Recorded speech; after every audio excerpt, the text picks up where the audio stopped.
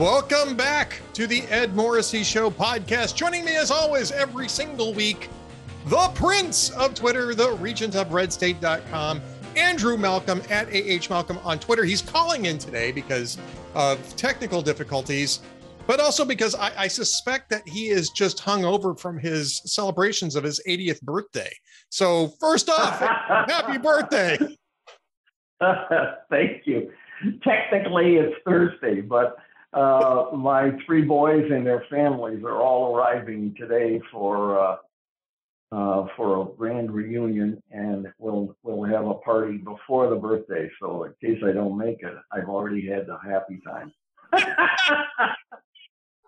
What is this? A sort of a Betty White sort of thing? With, Yeah.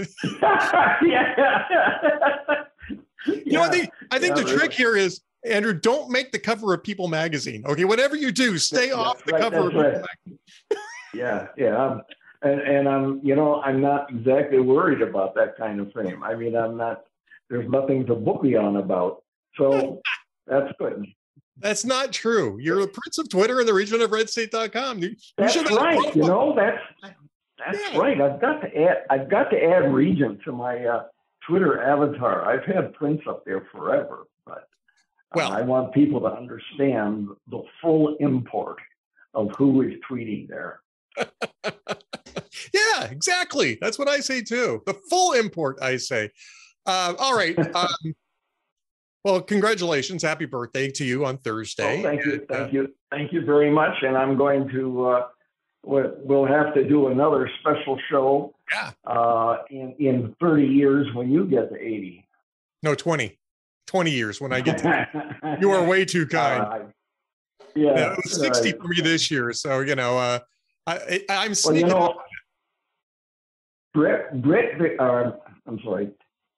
Hume and I have exactly the same birthday in exactly the same birth year. Oh, really? Different places. Different places. So every year on the birthday, we connect online, and we agreed that 0 to 60 was in like at least 60 years, but 60 to 80, just like about a 5-year period. Zoom! It just went so fast. Everybody, all the kids and your kids' kids were growing up. And it's like, whoa, hey, take your foot off the accelerator here. Yikes. Well, that's good to know, I think. I think that's good to know. Not sure that that's good to know, but I think that's good to know. All right. So now that I have something to really dread, let's get into politics, where the dreading is easy. First off, the since we've talked the last time, the indictments come down for Donald Trump, and I want to talk a little bit with you. I don't know if you saw much of it, but he went on Fox News yesterday, and rather than going on one of the opinion shows, right? He, like Hannity, he shows up on Hannity a lot. Ingram. He went on with Bret Baier, and I'm not necessarily sure that he understood what the difference was, but I think Bret Baier made it pretty clear yesterday in that interview what the difference actually is. I mean, Bret Baier did a real news interview. I was very impressed with Bret Baier's performance. Did you get a chance to see this at all? No, I did not. I bookmarked it to watch, but he is a real pro, and I've admired him. I've what do you call it? DVR'd. I've recorded his show for years because he's good. He's straight, and I don't know. I guess you could guess where he comes down politically, but not from his questions. He's a genuine, old-fashioned journalist like Bret Hume, and I agree. I mean, that. Very much like Bret Hume, very much part of that sort of same, ethos. And he took Hume's place on that special report. He did. He did take Hume's place on special report, and so the other part of this is when you're looking at this last night, it's just a very factual, I want to say interrogation. Normally you wouldn't say that in terms of journalism. And maybe interrogation is a little too strong, but it's a very normal sort of question and answer based on the facts as alleged in the indictment, right? And this is a reason why, when I wrote about this last night, I said, the first rule of federal indictment club is you don't talk about your case in public. And that's the reason why somebody who's under federal indictment probably shouldn't be doing a news show and talking about the allegations in the indictment. And this was not actually the only part of the interview that I think is troublesome for Trump, but certainly legally troublesome, was that when he started going through the obstruction charge in the indictment, meaning Baier, Donald Trump implicitly admitted to it, saying, but because Bret Baier said something to the effect of, the indictment alleges that you moved the boxes around so that you could so that you didn't, they weren't part of the subpoena, so that you could hide them from the subpoena. And Trump said, yeah, but I was busy and I wanted to go through those boxes before I handed them back. It's like, that may not be a Colonel Jessup, your blank right, I did, moment from A Few Good Men, but it's a pretty damaging admission of both the fact that he actually did obstruct justice and he meant to do it. And what's he been doing in the last 2 years that he couldn't do it, go through those boxes? Well, I mean, he told Baier just maybe a sentence or two earlier, well, I've been very busy, but he'd had those boxes for over a year at Mar-a-Lago, and busy meant he was playing a lot of golf, right? I mean, he had time to go through those boxes, and he could have done it long before it became a crisis point. But I mean, that's more of a political thing. The legal thing is a real problem. The other part that was a political thing about this, and I think is worth talking about in terms of journalism again, because you don't really see this very often in journalism, is that Bret Baier went through all the different people he appointed, because Donald Trump was saying, I appointed the best people and we got,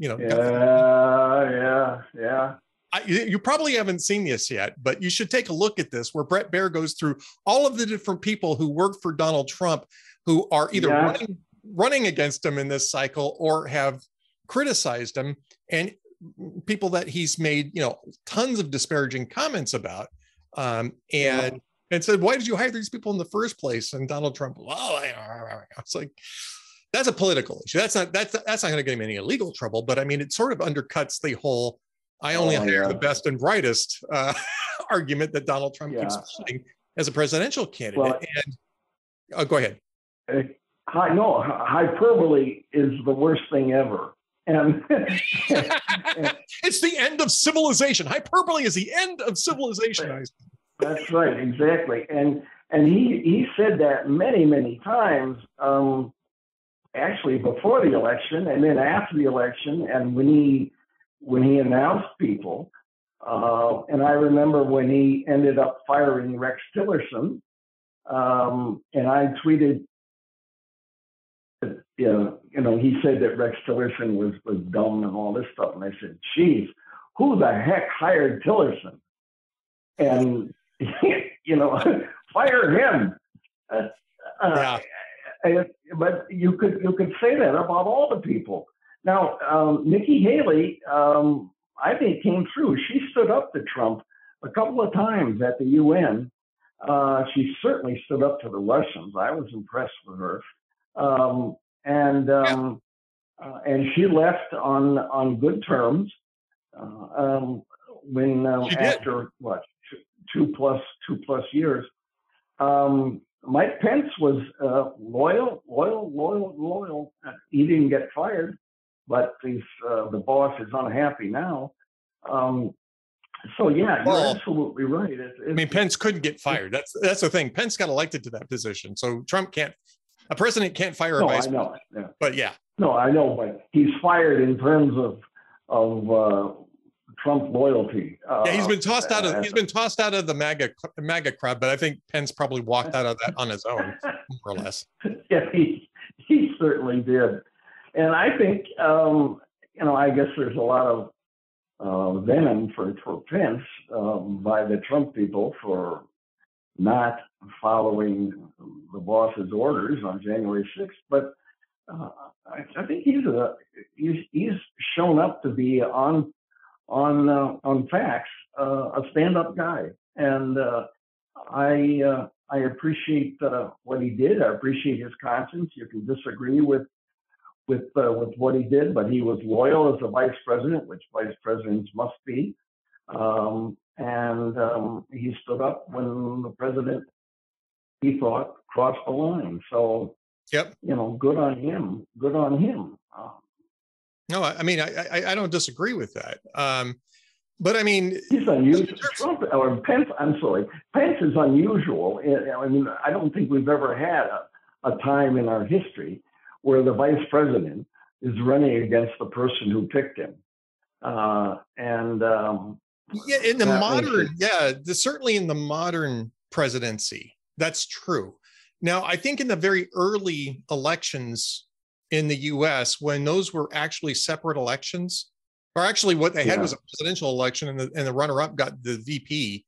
I think that was more or less the rule, is that you had two people going at each other, and the vice presidency was the bucket of warm spit consolation prize, so to speak. But they changed that with I think it was the 12th Amendment changed that, and that was a long time ago. And I think you're right. I don't think I've ever seen of course, we haven't seen a former president run for another term of office since Grover Cleveland. I don't think we've even seen that, right? I mean, right? Not with 4 years in between. Now, James Nance Garner was Roosevelt's vice president, and he's the one who said a vice president is like a bucket of warm spit, except he didn't say he didn't say spit. No, he didn't say spit. It's been cleaned up a little bit. It's been cleaned up a little bit for succeeding generations. That's like the general at the Battle of the Bulge, the American general, when the Germans asked for surrender, and he's supposed to say nuts. I don't think he said nuts. But really? I always thought that was on the level. But I mean, could be could have said F you. I would have been happier with that, actually. But yeah, I think it was the F word, but I could be wrong. I wasn't there. I was alive, but I wasn't there. And so, in fact, I am only 7 months younger than Joe Biden, but I've not yet shown the symptoms. No, not at all. I mean, and I mean, there was more of that this week, right? I mean, I do want to get into the Hunter Biden stuff first, in a moment, but we should talk a little bit about that, because this, again, what Bret Baier did was what you would expect journalists to do: take a old-fashioned journalist, old-fashioned journalism, right? And he did he did what he was supposed to do. He did his job. He challenged a politician on his own words and on his own record. And Donald Trump ended up burying himself. He should have said, "Look, I can't discuss this. This is an open case. I'll be happy to discuss the issues in the campaign, but I can't discuss my indictment." That's all he needed to say. But he didn't. And so, that's Trump's problem. I mean, if he had had a couple pounds more self-discipline during the 4 years, he wouldn't be in this trouble, and so many people would not have abandoned him with the hyperbole. I don't know if he treasures fame so much, or whether he treasures the attention of being asked questions and answering them, and sticking in something very controversial, so he'll get another news cycle of attention out of it. But it's like a Greek tragedy. We had to read them in high school, and where the king or the god gets in trouble all because of his own pride, not because of an enemy, but because of the enemy within. And that's Trump's trouble. Like a lot of people, I like very much his policies. I think I could say 90% or more of his policies I agreed with, and his programs and his promises. I can't remember in my memory I can't remember a politician, a prominent one, who made so many promises and kept them. I mean, you go down that list: crush ISIS, deregulation, energy independence, income tax cuts. He kept them all, and that was very impressive. It's just that he kind of torpedoed himself, and and he'd have a program. His strategy people, they'd set a program for the week. We're going to talk about X. And they would announce it on Tuesday. And while he's announcing it, he would go off on a tangent on something else. So the media ignored X, and he started a new controversy. And that's where a lot of people, I think, fell off over time. Like you pointed out last week, Trump was a novelty and very refreshing in 2015 and 16. Absolutely, yeah. But now, well, even in 20, he had a record, and he left an impression with me of all those policies that I agreed with, but also with many that he talked too much. And if he just kept his mouth shut and avoided punching back on every single trivial thing, people wouldn't have that sense of, oh, I'm so tired of the turmoil. Well, there's a lot of things to be tired about with every president, including the current one. But I prefer a president who had the policies that I really admire. Well, I agree. And that does bring us to Joe Biden and really sort of the different take that we're getting from the media when it comes to Joe Biden. Which is, last week, I think it was on Thursday or Friday, right? He gets up and he starts rambling about pistol braces. Now, pistol brace is just a stabilizing brace that allows you to aim a pistol a little bit better, which arguably also means that you could fire a little faster, but it's still one trigger pull per bullet. And Joe Biden got up and started rambling about how this basically turns, pistols into automatic weapons, which it doesn't, and which makes them higher caliber, which is insane. Caliber is fixed, people. If you have a 38, you're going to fire 38s through it. If you've got a 22, you're going to fire 22s from it. You don't take a 22 pistol with a pistol brace and suddenly it magically turns into a 45 Magnum. I mean, it's one of the dumbest things I've ever heard in my entire life. And I've listened to Joe Biden for decades. I mean, and yet, what does the media report? Well, he's folksy and he sometimes says things that flummox his own people, but that's because he's got folksy mannerisms. And go ahead. And to say that he's done this forever is crap. I mean, so what? He wasn't president forever. Right. And people treated him like their crazy uncle at the Thanksgiving dinner table. And about, there he goes again. And here we go talking about that and this. But now he's president with access to the nuclear launch codes. And there's a different standard of behavior expected. And he in these 2+ years, he's deteriorating visibly. Yeah. I mean, the whole God Save the Queen man thing at the end of that same speech, right? What was that? Now, Mike Allen on Axios did an explanatory that was, you and I have talked about the media defending him, and this was the most egregious defense of Biden. It was so bad.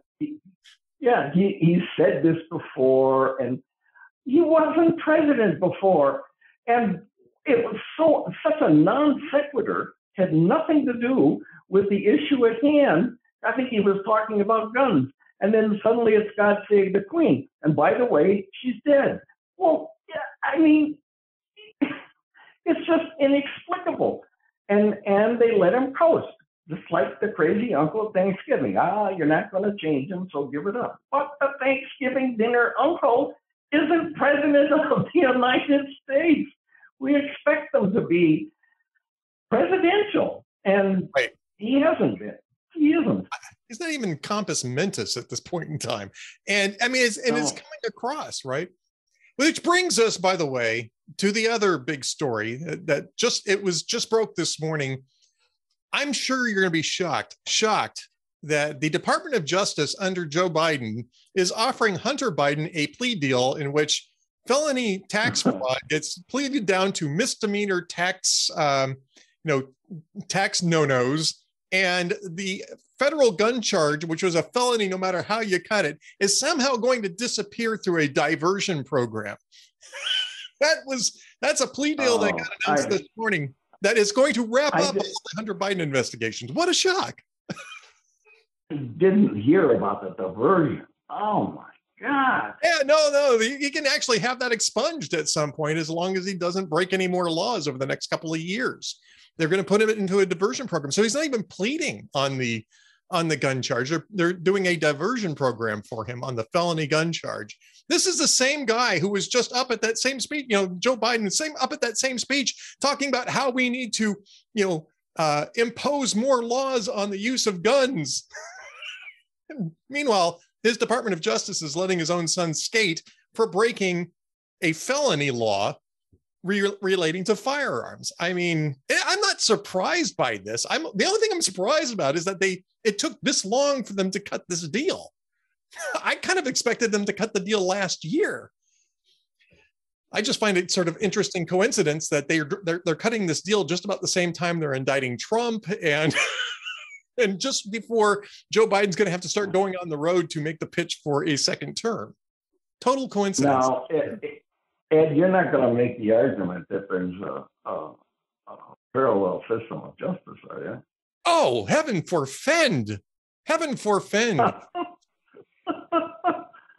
Well, I got to say this, though, and Ann Coulter just said this on Twitter, and I got to agree with her, is that what this may mean is that, Hunter Biden actually listens to his attorneys as opposed to, say, Donald Trump. But I mean, I'm not even saying that this is a parallel system. Trump's the wrong comparison here because Trump had plenty of opportunity to cut a deal. He could have avoided this thing entirely if he had just negotiated in good faith with the National Army, right? But no, I'm talking about things like I guess I guess justice. People who've negotiated with Trump have a lot to say about that. He's a tricky negotiator, and I don't care about real estate deals. And if he's negotiating as a president, I want him to be an SOB. I'm sorry. I want the president in foreign affairs to be unpredictable. And you'll notice, I've said this before here, you'll notice that Putin annexed Crimea just as Obama and Biden were getting elected. He annexed two provinces of Georgia just when they were getting elected. Then he annexed Crimea and only got sanctions when they were in office. And then when Donald Trump came in, who was unpredictable, nothing. We didn't have any Putin trouble then. But now, but then 2 months after Trump left office, Putin was organizing the Ukraine invasion and started assembling troops. Well, and that's the power. You may not like him, but that's the power of an unpredictable president in foreign affairs.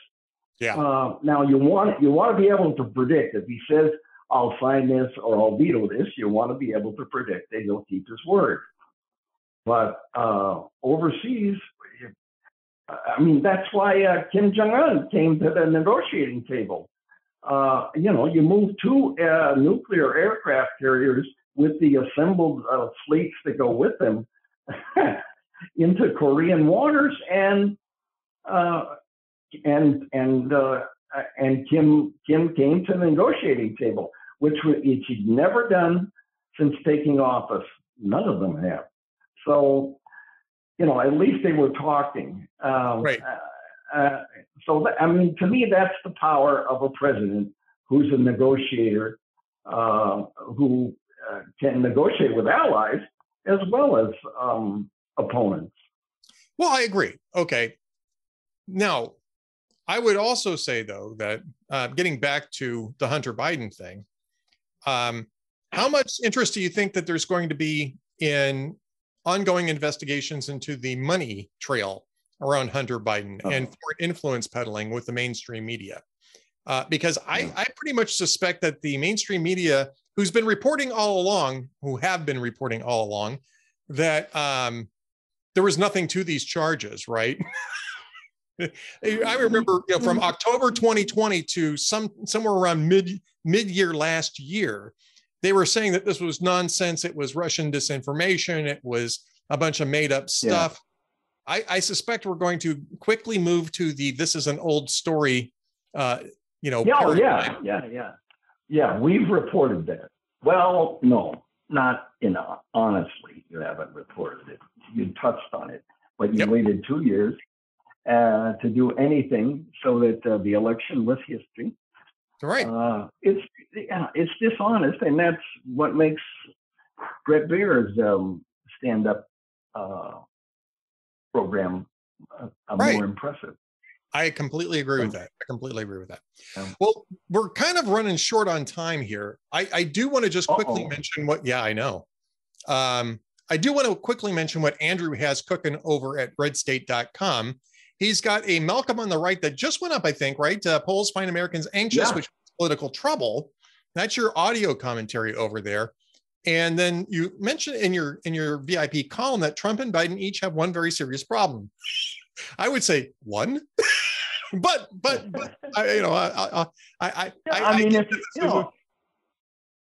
if you look at them, Trump has serious legal problems. Yes.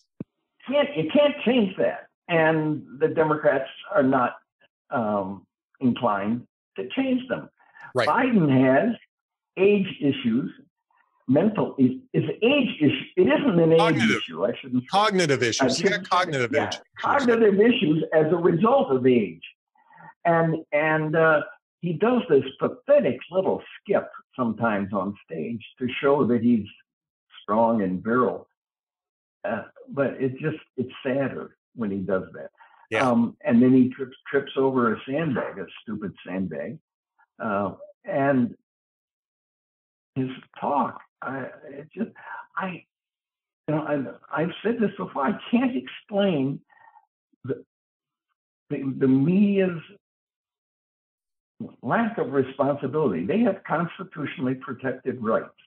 And the lack of responsibility in refusing to address and, in fact, to defend Joe Biden's obvious health issues. Anyone who's had an elderly relative and watched them decline, it's irreversible. I'm sorry. And someday we'll all face it. People don't want to talk about it because they will face it, but this guy's president. And the world looks at him as a weak person, which is a very dangerous thing. Yep. Well, I agree, but we're going to move on to the jokes of the day because I'm depressed. I'm just going to say, because we don't want to be so depressed here. Let's have some happy talk. I'm depressed. So let's do. Okay, you want me to go first? I'll go first with the joke first. Hang on for just a second. So here's one. There's a wife who wanted to be romantic, with her husband, decided that she'd send her husband a text while she was out having coffee with a friend. And so she texted, "If you are sleeping, send me your dreams. If you're laughing, send me your smile. If you're eating, send me a bite. If you're drinking, send me a sip. If you're crying, send me your tears. I love you." And then a few minutes later, her husband texted back saying, "I'm on the toilet. Please advise." Oh, jeez.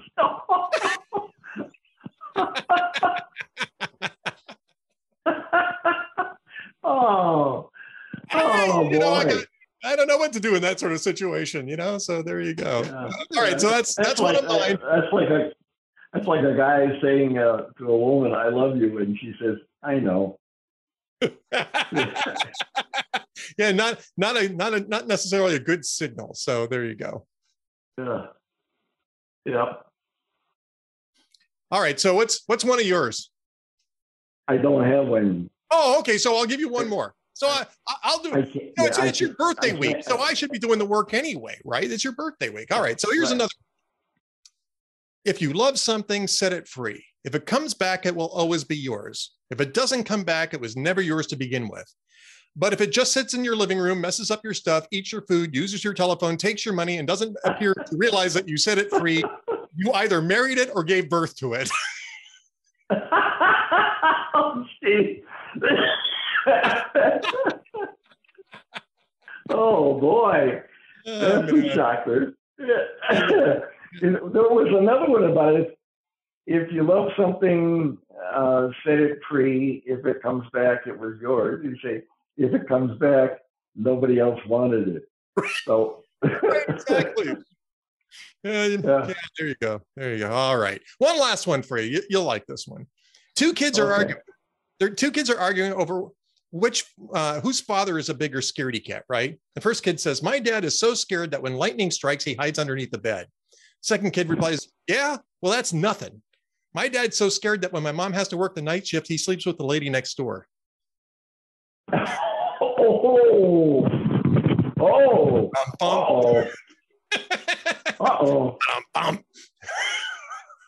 All right. Well, I think we've covered it all. The jokes of the day. So, Andrew Malcolm, happy birthday to the Prince of Twitter, the regent of redstate.com, at AH Malcolm on Twitter.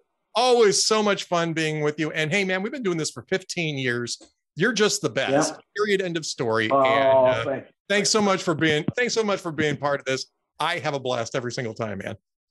Well, so do I. And I thank you for your patience with me over all this time, and for the people for listening, and for letting me be on the phone this week.